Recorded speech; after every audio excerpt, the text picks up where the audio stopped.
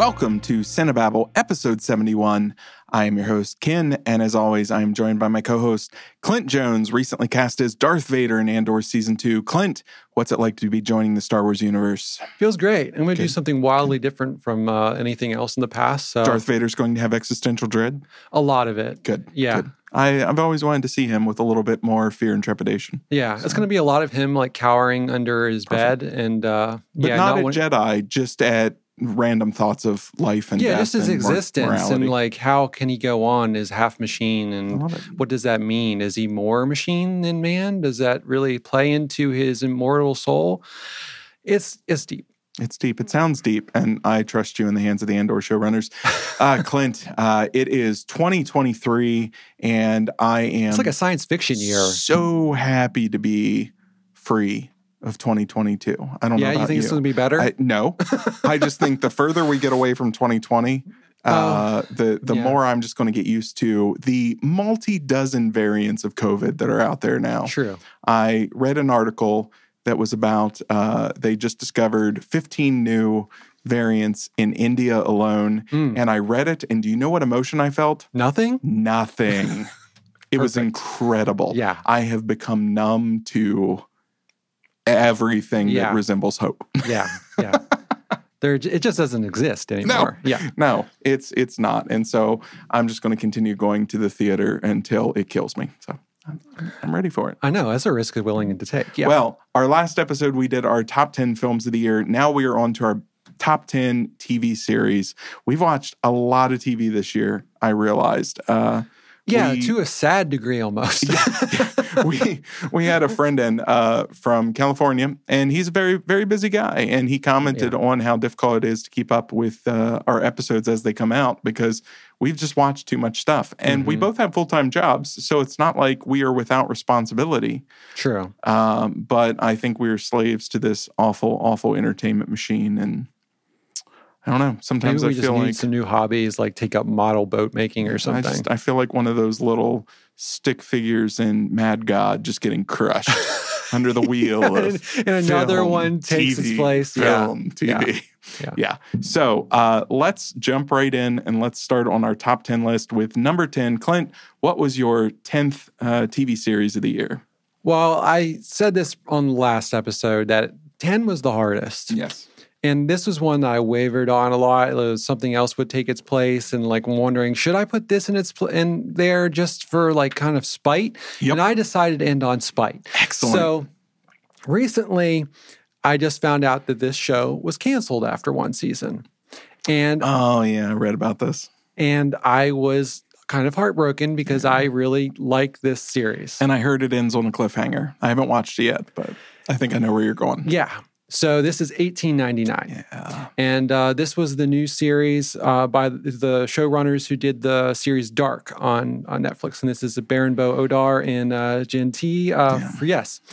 I know I'm saying those wrong. Please forgive me. It's okay. You're good.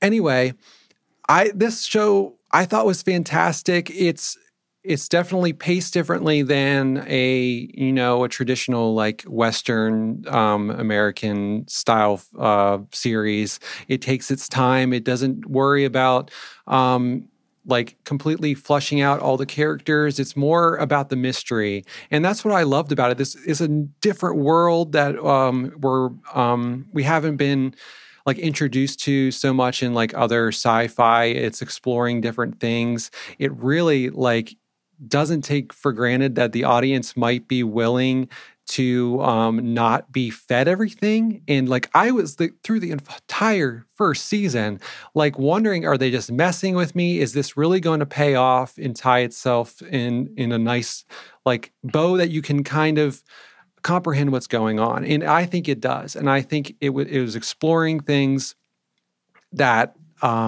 we haven't seen before. And I really like the world and the characters as much as it gives you into the lives of the characters. I think and if they had given you too much, like because the whole show is a mystery, these characters are discovering themselves as much as you are.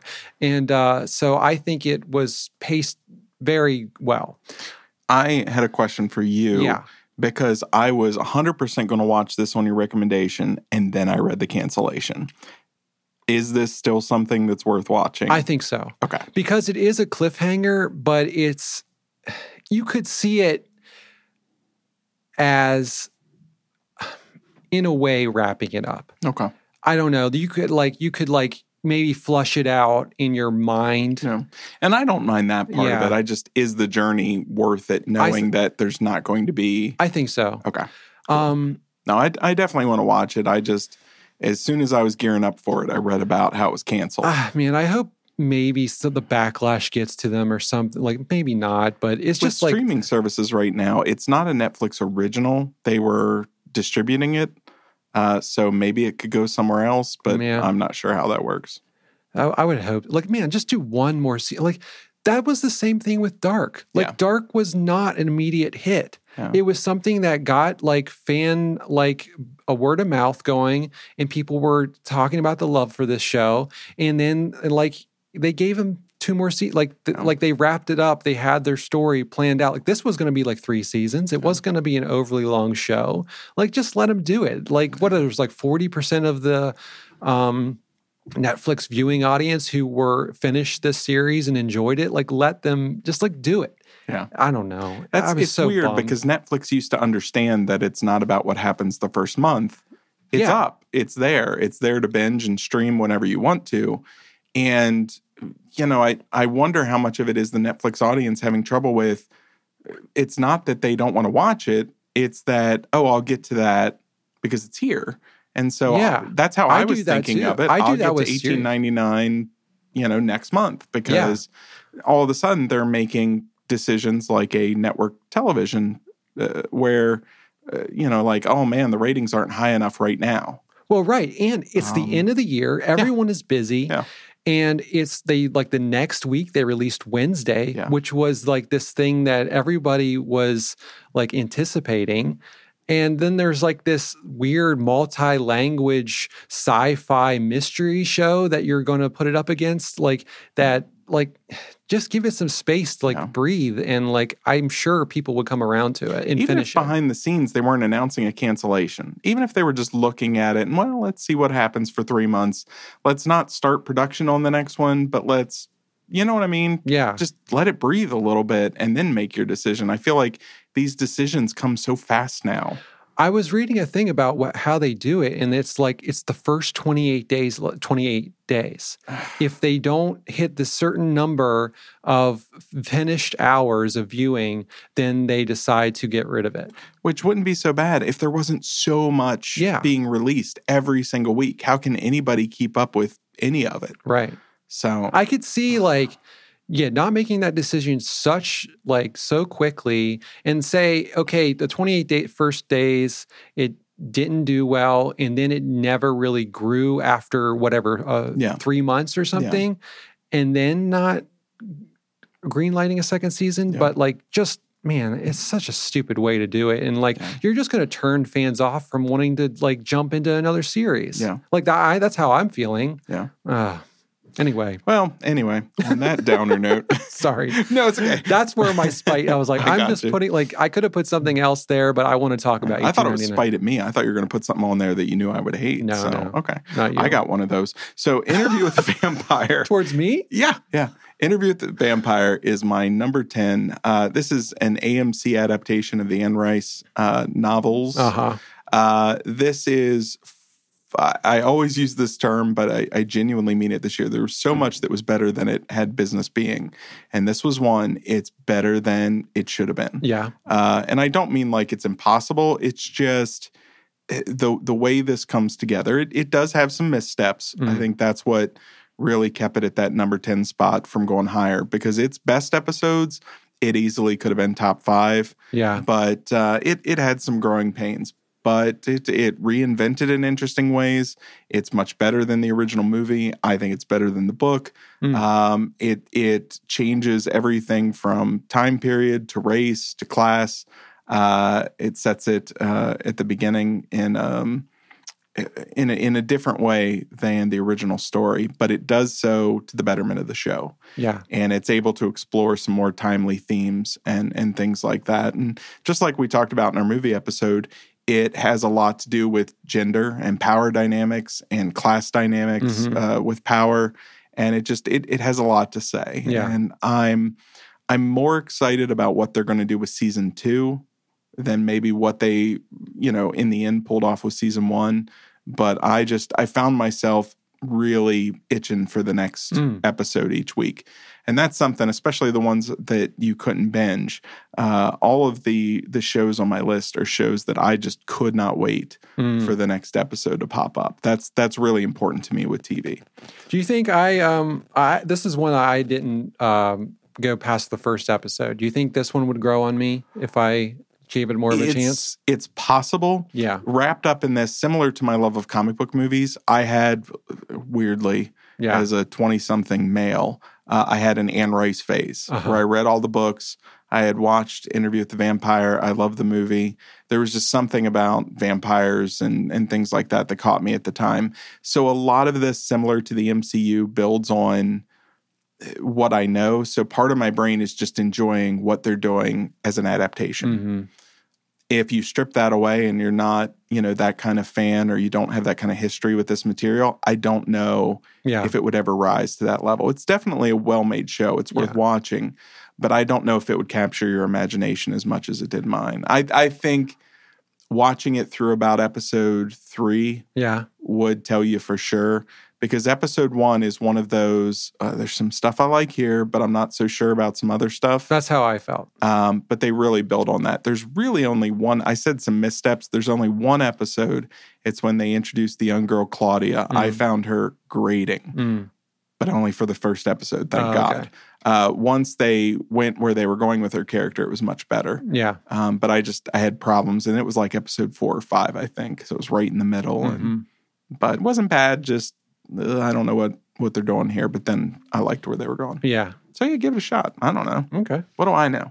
I don't know. Number 9, Clint. My number 9 was The Shining Girls. Created by Silka Louisa, who it's based on a book. And this was one that I almost forgot about because it was earlier in the year. Yep. And then I was going through, all the movies or all the series from this year that have come out. And what I remember, I'm wondering if I should rewatch it, but what I remembered, I felt it was like the best non-Stephen King adaptation. I can attest to that. It feels like this must be from Stephen King. And it's not, but it's just everything about it feels like a Stephen King story. Yeah, and I really enjoyed the how they dealt with time travel in it. And I love when something can pull off that idea in such a there's this simple thing that makes it make sense. You don't have to know all the ins and outs of time travel. You just need to know the mechanics. Yeah. And how does it work? Right. In this story, how does it work, and how does it the characters interact with it, and what does it say? How does it play into the story? And that aspect of it really works. And I think the mystery around it is very interesting in how this was one from week to week. It was coming out weekly. I couldn't wait for the next episode. And I thought they did a really good job of introducing new aspects of the mystery and how it unfolded in ways that I just as well as a Stephen King story would do.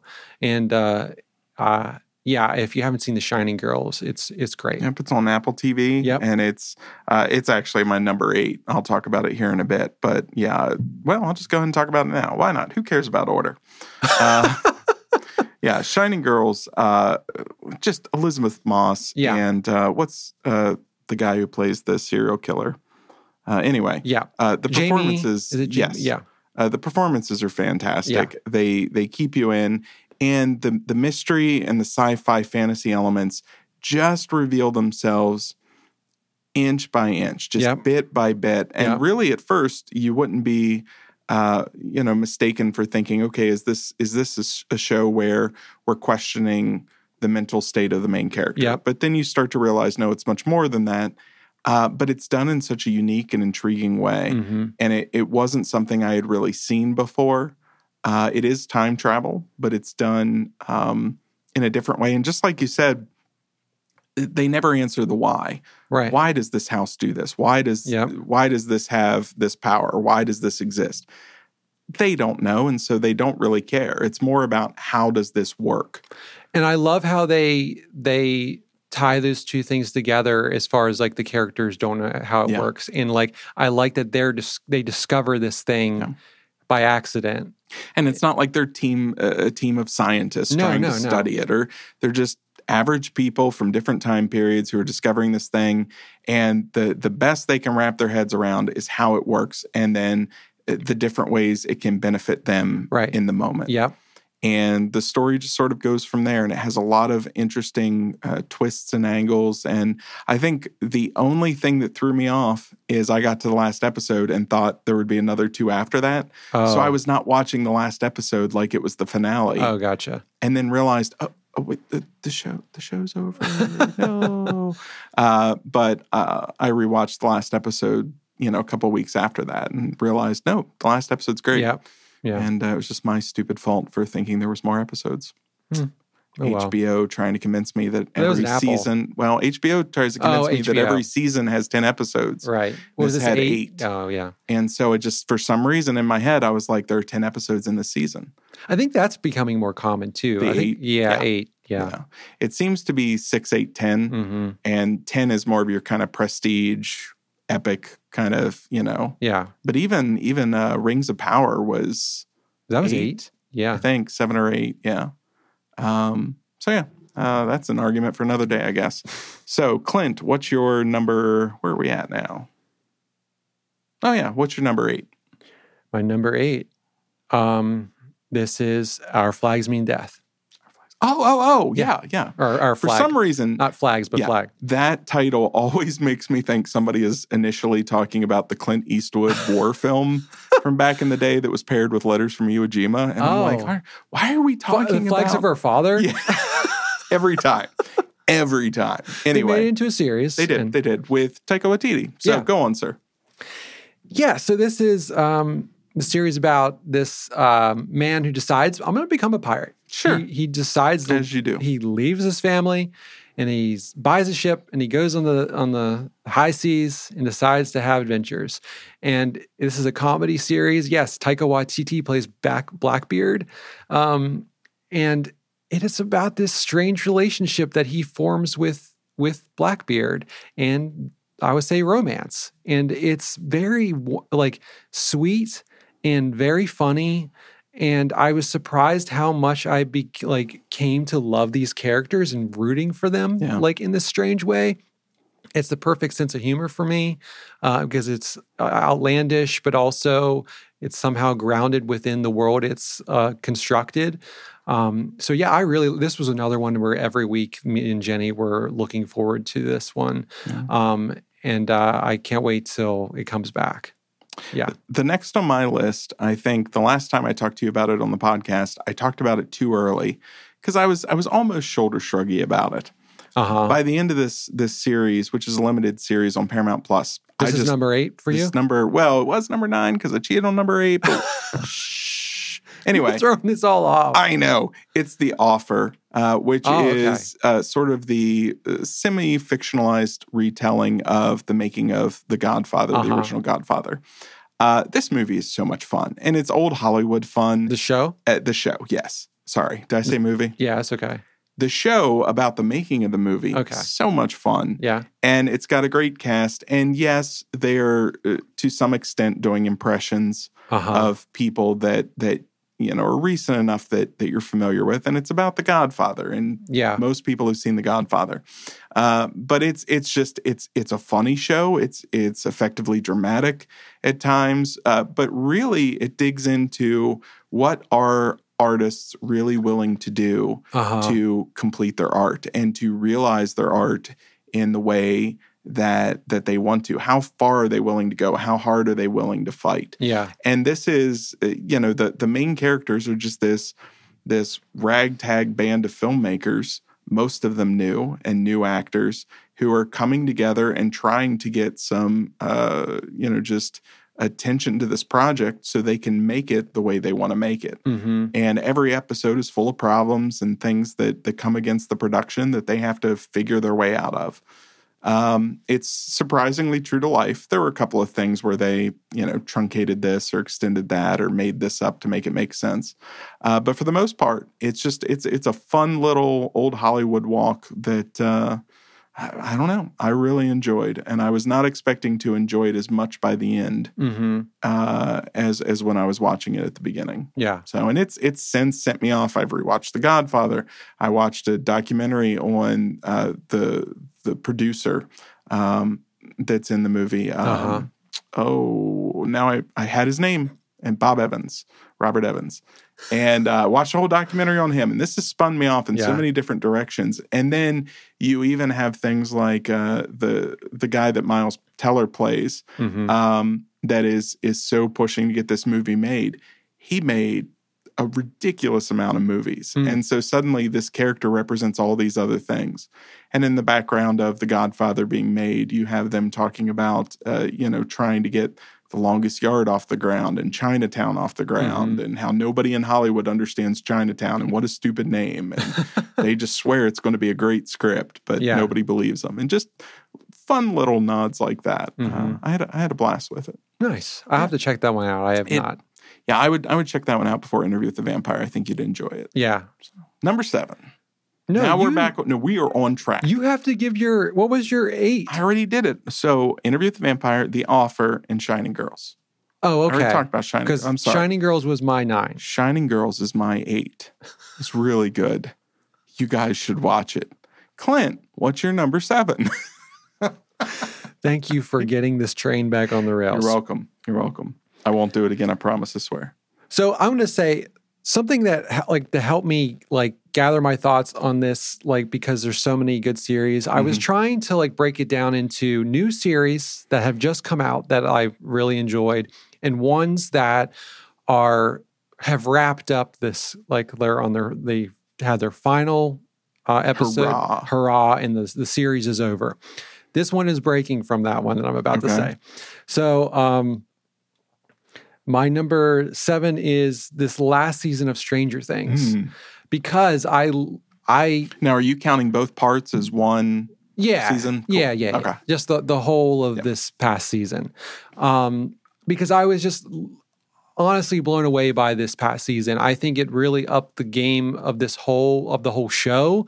It gave new stakes to the whole thing. It made it much more adult, even though it always it was always willing to go there. It was always willing to go dark, and the kids are, just cursing the whole time. And it never shied away from trying to make this thing this friendly PG-13 thing.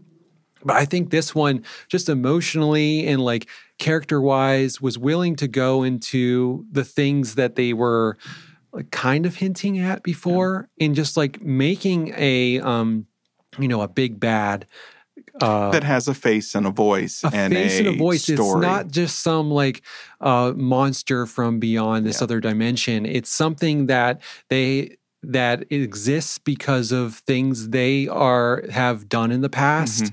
And it has consciousness. It has something, not will and motivation, and that they have to then go up against. Yeah. And I think they did a really good job of introducing that thing, but also introducing it in a way that I wasn't expecting. It ties all the other seasons together. It makes a through line. And I felt like it worked really well. It didn't feel kind of ham-fisted and they were trying to shove it in there. It felt natural and kind of, even if it wasn't, it felt thought out from the beginning.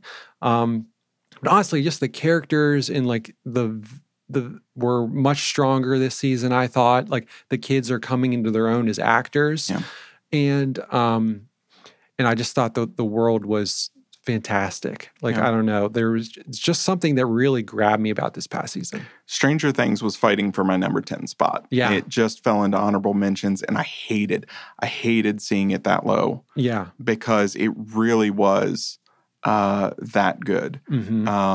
And, maybe a rewatch would shove it up higher for me, probably, because it really, for a season 4 of a 5-season show. It really pushed things and felt very final season. Yeah. Could have been, right. honestly, the final season. If it had ended like this, minus that last little tidbit, right. You could have just kind of signed off and Stranger Things out. Mm-hmm. But yeah, it just barely made it. And then my number 7, unfortunately, does not deserve to be this low on the list. And I kind of hate that it's this low on the list. But much as I tried, I couldn't find a way to get it higher. And that is The Rings of Power. Oh. And I love this series. The series is gorgeous. Mm-hmm. And this is one that, man, I just could not wait for each week. I couldn't wait to see what they were going to do and what things they were going to bring to the table. I love the mysteries that they put into it. I love the way they solved it. It just, unfortunately, there were literally 6 other series that just I could not justify putting a season 1 Rings of Power above. Yeah. Now maybe I'll look like an idiot one day because after 5 seasons of this thing, I'm just going to be head over heels and kicking myself for. Or maybe just all goes downhill and you were prescient and maybe you knew something we didn't know. Maybe, I don't know, but I did love this show. Yeah. Those delightful little Harfoots. So, Clint, what's your number 6?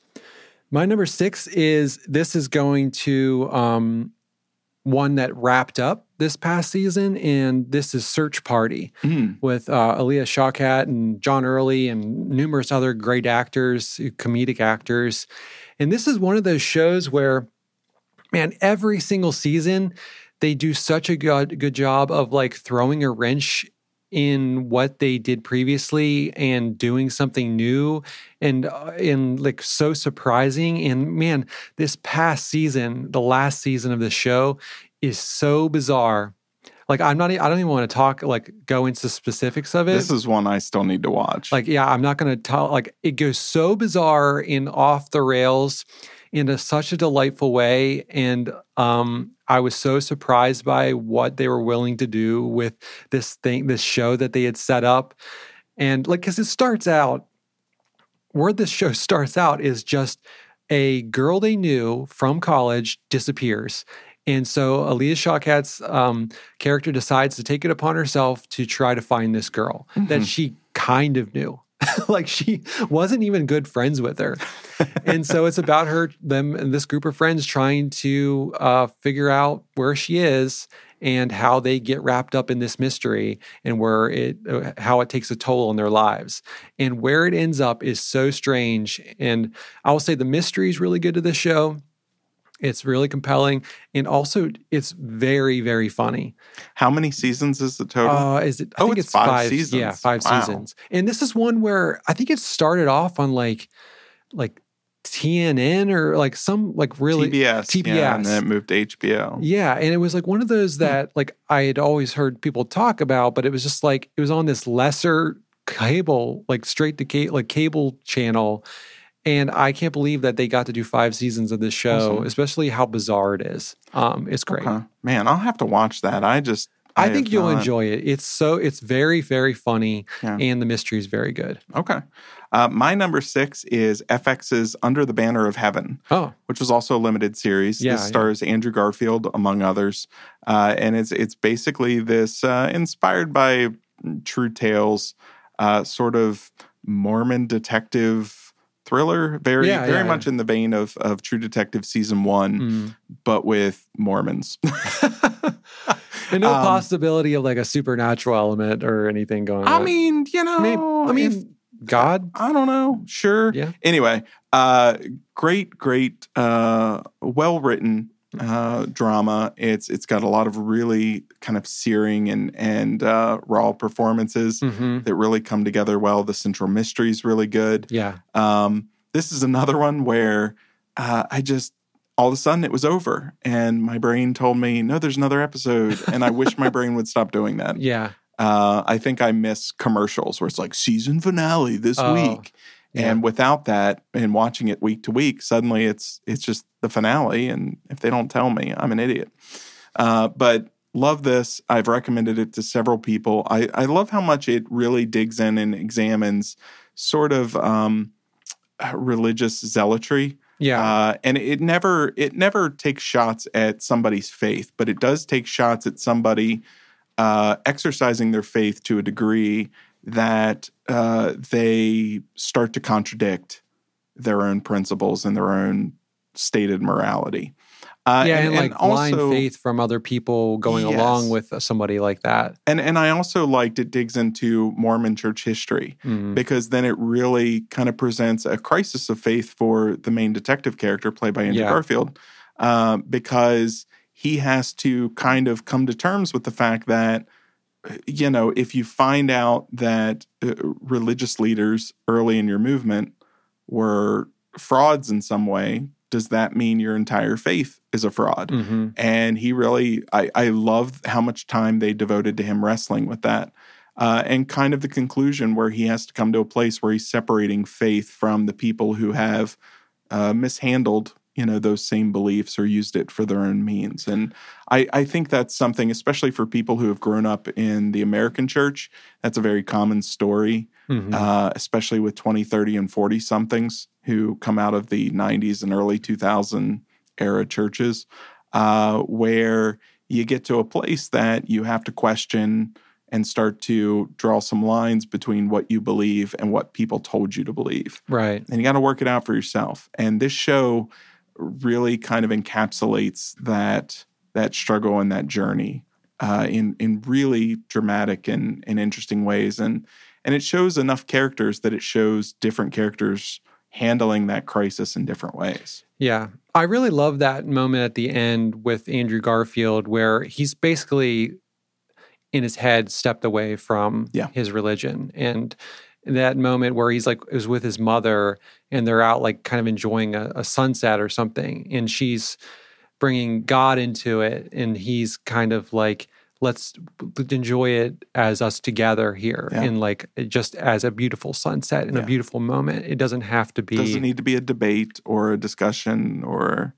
Right. Or we have to bring some, you know, like all-seeing thing, like God into this. Like this is just us together enjoying a beautiful thing. Yeah. And it's okay if that's all it is. And that's okay. Yeah. Yeah. There was some beautiful, like that one is on my list at 15, and it could have been probably higher. And I think it's because it was so early in the year that I've not forgotten about it, but it's just been so many other things. Yeah. All right. So what's your number 5? My number 5, another one that wrapped up this year is Better Call Saul. That's my number 5. Yeah, awesome. Oh, I thought you were going to yell at me for making it number 5. No. Because I already felt like, man, it was so good. And I know. I'm shocked it's down at number 5. But there's so many, good series. Yeah.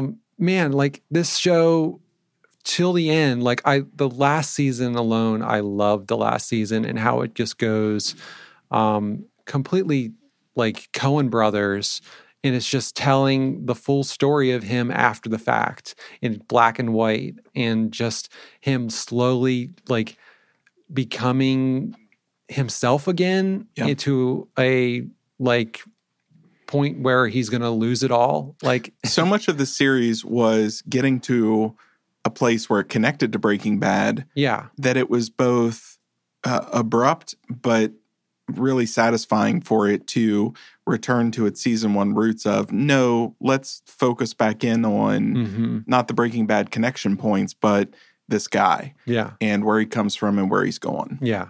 Yeah, I really appreciated that. Yeah, me too. And I loved how they addressed kind of the Breaking Bad elements that are like tying those things together, and how really like subtle they were, in almost like not these massive events that were tying him to that world, but so much more like kind of this emotional like central thing about him that like they were exploring. Even the returning characters that have cameos, Walt, Jesse, and Hank's wife. Yeah. Those are all used in ways that serve his character. Yeah, exactly. Never to serve, we get to find out something else about Walt. No, right. it's the Walt moment of it, especially that scene, very dismissible.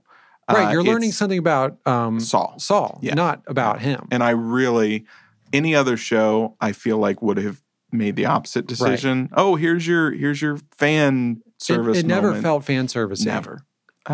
It was so well done. Yeah. But I was just super happy that they tied it up so well and so differently than Breaking Bad. Yep. Because Breaking Bad just progressively gets more intense and bigger, like still within the world, but just the stakes get higher. This goes smaller at the end, but it's so fitting. And it's both series are about characters essentially getting what they deserve. Yeah. But what they deserve is very different. They both deserve to be punished. They're both criminals. But they both follow kind of the logical progression of what would happen to this person. There's no version where Saul goes out in a hail of gunfire. No. That's just not that character. It's never been that character, and that would have been disingenuous to everything that's come before it. And so I really appreciated how it got smaller and quieter and smaller and quieter, and really came down to perfectly a courtroom scene and, whether he is Saul or Jimmy. And that was, you almost lose track of, because once he becomes Saul, you almost lose track of that internal struggle of who am I? But those last episodes really bring it back to, are you Saul? Are you Gene? Are you Jimmy? Who are you? And both go out, kind of seal their own fates for somebody they love. And on their own terms. And on their own terms. Yeah. He does it for, what's her name? His wife. I can't remember the character's name. Are we talking Skylar or Kim? Oh, Kim. I meant Kim. Yeah. He does it for her to get her out of the situation she's in. And then Walt does it for Jesse. Yeah. That at least that's how I see it. Yeah. No, I definitely agree. And it's both of them having to fall on their swords. Yeah. To really make a decision that matters. Mm-hmm. Walt was just too far. And so he had one fate. And, Saul is much more, I think, of a redemption story. Yeah. Rather than a last-minute redemption. Mm-hmm. No, I 100% agree. I love that show. Me too. So, number 4 then for you. I don't know if you've watched this one yet, but The Rehearsal with Nathan Fielder. No, I need to. It's on my list too. You've talked to me so much about it. This show sounds so good. It's so good. It's so bizarre. It's done things it takes the whole idea that what Nathan For You did, but pushes it even further kind of into our reality and exploring so many different things that in a more realistic way, just showing different parts of our culture and in just people in general. And it's so, I just can't stop saying it's so bizarre. It starts off bizarre. It ends and it goes and it just completely dodges and weaves and equally funny as kind of poignant. And really, I think he's a genius, and it's great. Okay. Yeah. Well, my number 4 is a show we talked about a lot, and you're going to be shocked it's at number 4. I know it's a show you loved, and I'm sorry to put it at number 4. Is this spite? Was this out of spite? No. I know you're going to want it higher, but Game of Thrones House of the Dragon. I gotcha. No. That's my number 1. This is my spite because not spite. I know you did not have any grand affection for this show. I don't know what it is about the Game of Thrones universe. I love it. I love it to tears. And I rewatched both Rings of Power and I rewatched House of the Dragon. And I don't know. I guess I'm just the Game of Thrones guy and a little bit more than the Lord of the Rings guy. They're both great. They're both good first seasons, but man, I loved House of the Dragon. I don't know. I've talked already so much about it. That's nowhere on my list. I know. I knew that would not even be in your honorable mentions. I didn't even put it in my, nope. I don't even know why. I probably should have because I watched all of it. Yeah, but isn't that the prerequisite? That's a really high bar. Yeah. I watched all of it. Yeah. Would you have watched all of it if we weren't constantly comparing Rings and Dragon, though? Yeah, I would have watched. Really? I think I watch it out of spite. Oh, okay. Yeah, I could tell the whole time you were Wakanda forevering it, so it's okay. We can't all like good things, Clint. All right, let's take a pause there before we get to our top 3, and let's go through kind of our honorable mentions. I only have 5 honorable mentions. I don't know how many you have. I have 10, but go for it. I'll just blow through it. Let's hear it. Any other year, this probably would have been higher, but because it didn't follow my requirements that I set up for myself, watching a full season. Yeah, or exactly. I didn't witness all. I witnessed. Okay, so no. If I get through it, it goes on the list. Yeah, okay. I mean, you only watch so many series. If you watch 10 series, they're in your top 10, right? Right. Yeah. So all of these, I watched all of them. Okay, all that's good to know. Good to know. So no, this one wasn't brand new, and it wasn't wrapping up. I mean, other than Stranger Things, like I said. Barry, the new season. I haven't gotten to that one yet. Barry was the new season. Hacks, that was another. It was fantastic, but it was second season of that. This one I contemplated going higher because the ones I really loved, and the ones I didn't, I was cold on. So Cabinet of Curiosities. There's some of those episodes I could have put in maybe my top 20 favorite movies of the year. There's some fantastic ones. 17 Irma Vep on HBO. Didn't watch that one either. Man, you've watched way more TV than I have. It was really good. It's I've seen the original movie. Yeah. Which is already strange. So I think you would like it. Okay. It's good. 16. This one could have maybe been higher. It really was a slow burn for me, and it almost took 7 episodes for me to realize I really enjoyed this. So Fleischman is in Trouble. Have you watched this at all? Man, it gets to a point where it becomes really there's a certain episode where there's a turning point for me, and then I realized that I'm watching something different than I thought I was. And it's you told me about it at dinner one week. Yeah, it's worth watching. Okay. Everyone's in it who's is really good, like Jesse Eisenberg, and it's great. 14, The After Party on. Yep, that was great. Did watch that one. 13, The Bear on Hulu. That was really good. It was. I think it. Wait. Oh, Barry. I thought you were talking about The Bear. When you said Barry, that's why I haven't gotten to that one yet. Of course, I've gotten to Barry. I forgot about Barry. Yeah. Barry's not on my list, but okay, that would be... It was only on a new season, though. It just, for some reason, you said Barry, and I'm like, yeah, The Bear, I haven't watched that yet. And then you said The Bear just now, and I'm like, you just said The Bear. Oh, yeah, Barry. Sorry, reset. Barry was my 20. The Bear. The Bear. It was just on Hulu. It could have been, I recognize it's fantastic. It's so well done, but it's so intense, nerve-wracking because it's just people screaming in the kitchen but luckily the episodes are only a half hour, so it's not too overwhelming, but it's so good. It's funny. It is really funny. And even by the end of the first season, it's really pays off really well. Okay. It's very good.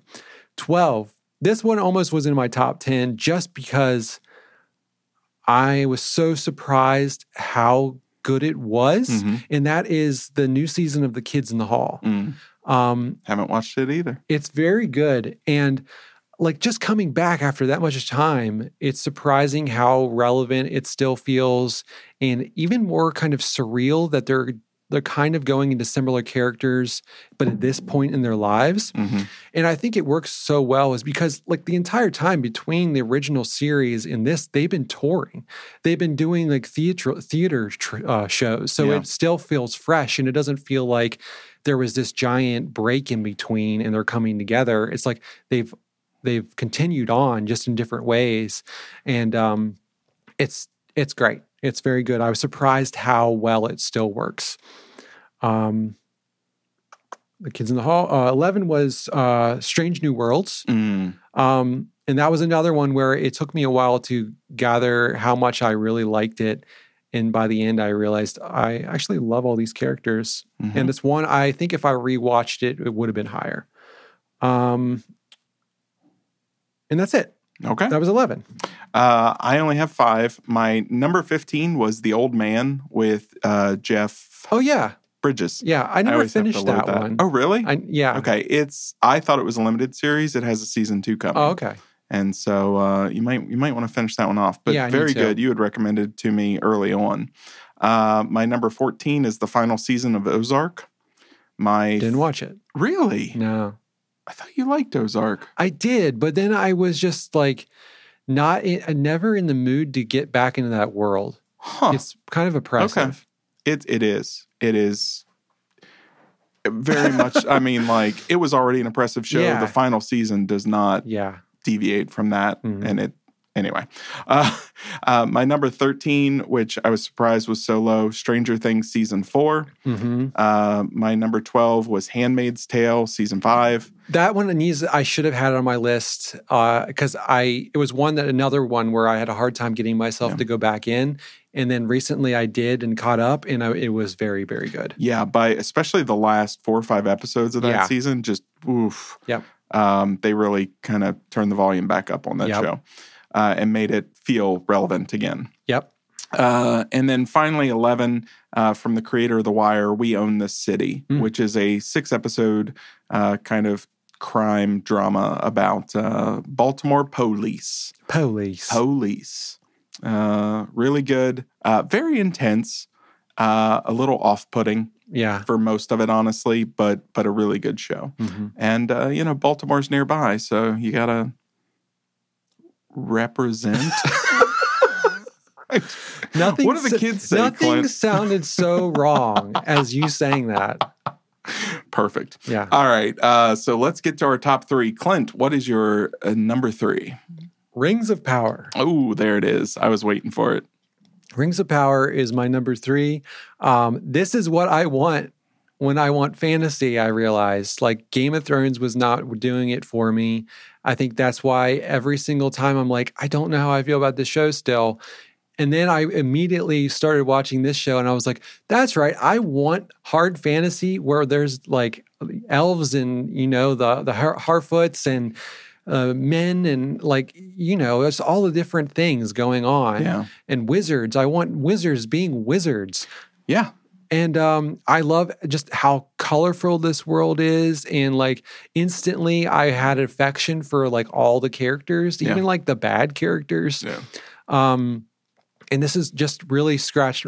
Maybe I don't do fantasy right, but this one is doing what I want out of fantasy. It was interesting because when I rewatched it, because I agree with everything you just said about it, until I watched it the second time through, and it wasn't that I didn't like the humans, I just didn't care about that storyline. I kept wanting to get to dwarves, elves, wizards. The human stuff kind of dragged. There wasn't a lot of layer to it. I think that's why it ended up drifting down my list further. But that's also because there's not a lot of layering to the human story at first. I don't think that's the fault of the show. I think the show handles that storyline fine. It's just the other stuff around it is so exciting for your brain and fantastical. You want to get to that sort of thing. I like what I liked about that was that in this world, the men were kind of the other, especially when they're the ones that they're really focusing on are ones that have been separated by living on this island by themselves. So they're the ones that are the outcast almost, and they're going into their world. So you don't really know much about them. Yeah. And I think that aspect of it really worked for me. Well, and overall, I don't really mind because for as much as you have all of these races in the Lord of the Rings, it's essentially Aragorn and Frodo's story. Right. It's a very Hobbit and human story. And so the fact that this one is, I mean, really the humans are a very small part of it. Right. But I also know that there's a lot more to come there that's going to be more interesting. This is much more about Sauron tricking the elves. And getting there maybe through the humans. Eventually, he's got to get back and do his sinister routine on the humans. Right. And so I think that a lot of the human stuff in season 1 was just kind of set up for what they're going to get to. So again, it's not a negative in any way. It's just on my rewatch, I'm like, oh, get me. Where's Elrond and where's Durin? That's, that was my bread and butter of that show. I love, man. Yeah, I was surprised how two. much I never had a problem when it would switch from one storyline to the other. Like I was equally as interested in every single storyline. And that's very rare for like a series to be able to do that. Well, and I think it's because even though the tone is switching, we talked about that in the movie episode with Jordan Peele's Nope, how he just lets the characters switch the tone.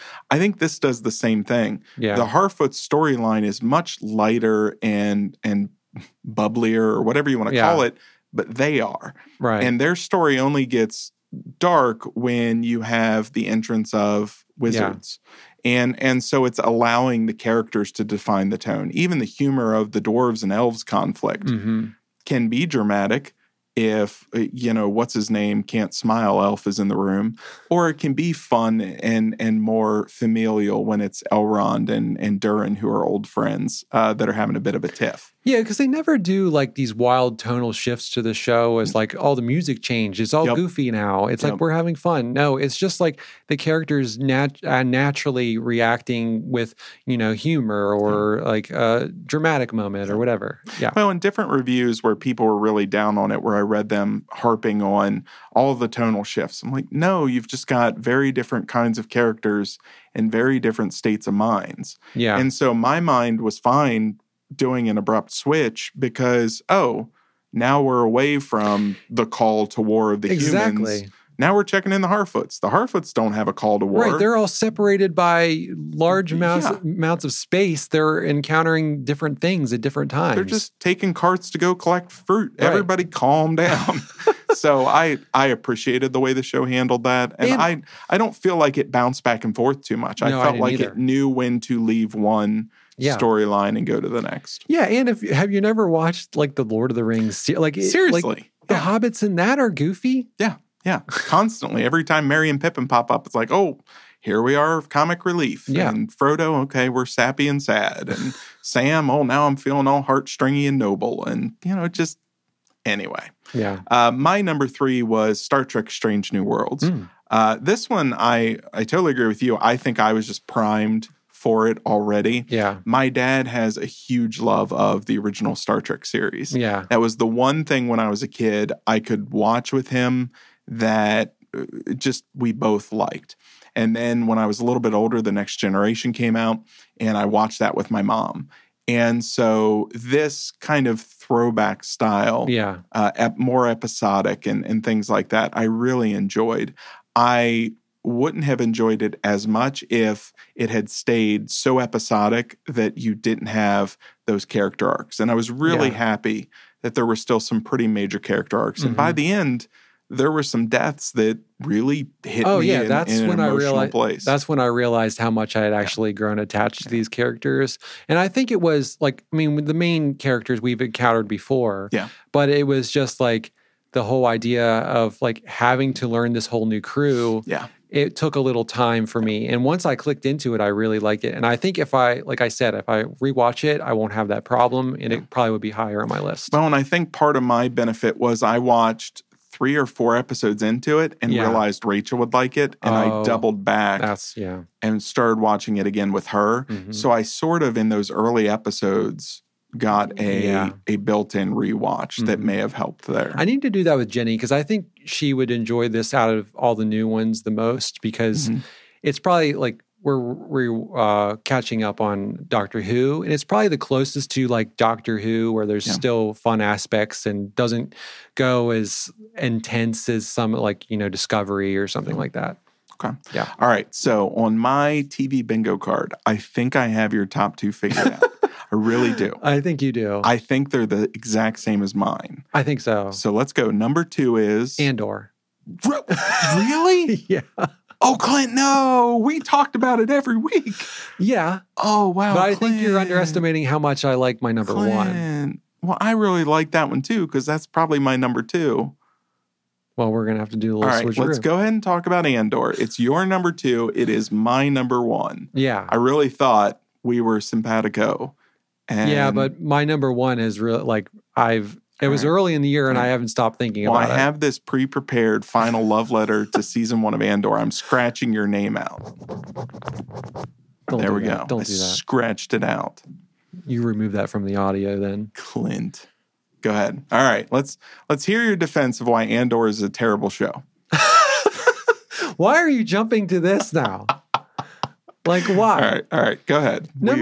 Like it could probably, like it could switch. I mean, no. Don't apologize for your error and your lapse in judgment. Go ahead. Okay, this is probably why, because Andor is this like a part of this whole established universe, and that like has a lot of building blocks that it could pull from. Yeah. And I've been so let down by all of the other Star Wars for the most part, like other than like Rogue One, that I was so like happy that this was tapping into the aspects of Star Wars that I love and were really like stepping off of those and going in new directions and like completely flushing out the world in the way I was really like had it in my head. It has the benefit of a lot of foundation blocks that you already know. Yeah. And it's doing what I wanted to see with those building blocks. Yeah. I don't know, as much as we've talked about Andor, I won't like beat this horse to death, but it's fantastic. Like every aspect of it, the world building, the characters are awesome. The like subtlety of the world is so good. I don't know, it ties in like how the world building was done in the original Star Wars that I loved, like just like kind of real world practical things looked at in a different way through this sci-fi lens. It's fantastic. Yeah. And I'm just picking on you. That's actually the exact mode of logic I went through when I'm assuming your number 1 is Severance. Yes. Okay. Yeah. Severance, I went back and forth as to whether Andor was 1 or 2 and Severance was 1 or 2 for the exact same reason you're talking about. Severance had so much more work it had to put into making you fall in love with the characters, the story, and the world. Yeah. It had a lot more building blocks to lay down, whereas Andor really benefits from your pre-established knowledge. Not that you would need that. I think it's a great show either way. For sure. Yeah, and in true Clint and Ken fashion, nostalgia won out for me. Yeah. And creativity won out for you. Right. And that seems to be a pretty common theme with us. Yeah. These are both shows, I don't even know how you would compare them because they couldn't be more different. But they're both, honestly, they're pretty interchangeable in my world. One is the pinnacle of nostalgia. It is the things you love from childhood, but done right as an adult. And the other one is something you've never seen or thought of or dreamed of, done in a way that captivates your imagination every single week and leaves you desperate for whatever the next part of the story is. Yep. So let me hear your thoughts on Severance, because we haven't really talked about that a lot on here. I think you talked about it a little to recommend it to me, but then we haven't really talked about it because we never really overlap, because I would do the Senate or my what you watching about it and gush about it, but then you watched it later. Yeah. And then you were a believer. Yes. But that's what exactly. I love that it was this fresh new world that we haven't seen. It's definitely like referencing things we are familiar with, like say like Brazil or trying to think, like there's a lost aspect to it of the mystery. It's post-apocalyptic light. It's something where society has gone sideways. It's not destroyed society, but it's sort of society. It's kind of a step over from our reality now. Yeah. And where it could maybe lead towards a post-apocalyptic events, or not even events. It's just I don't know. Things that derail society as it is to create something else that maybe it's good, maybe it's bad, but it's destroying what came before it. Right. It's a different mode. Yeah. And honestly, it's legitimately funny. Yeah. Like and from the first episode, I understood the characters and loved the characters, and their the relationship and like between all of them in the office. And I love the balance between the office life and the outside life was, I think, so well done. And both are equally as mysterious with the Adam Scott character. And then like, man, there's just so many aspects of this ties. Like Brazil is probably like my top movie, maybe my favorite movie of all time. Wow. Like it's very high, top 5. I think about that movie constantly. I love that world. This like gets into that, what I feel about that movie. And there'll be times I'll be talking with people about TV and they'll suddenly start down this path of, so I've watched this series and it's really weird. You may not like it. I'm sorry if you don't, but have you watched almost every time Severance comes out of their mouth, or it'll come out of my mouth and I'll do the same sort of lead up to it. And it's this thing where more people have watched it than you think. Yeah. And everybody I've talked to is just, for different reasons, but just so fascinated with this world and these characters and the plot and where it's going. And it's one of those things where I don't have expectations for the mystery. Like, I'm just content living in this world and with these characters. And where it goes, I'm fine. Like, my hands are off the wheel. Like, I don't, like, if they want to wrap the story up in 2 seasons, I'm good. If they want 4, I'm good. I'm invested in the story they're telling. And you can tell they're pacing it in a way that they're not in any hurry.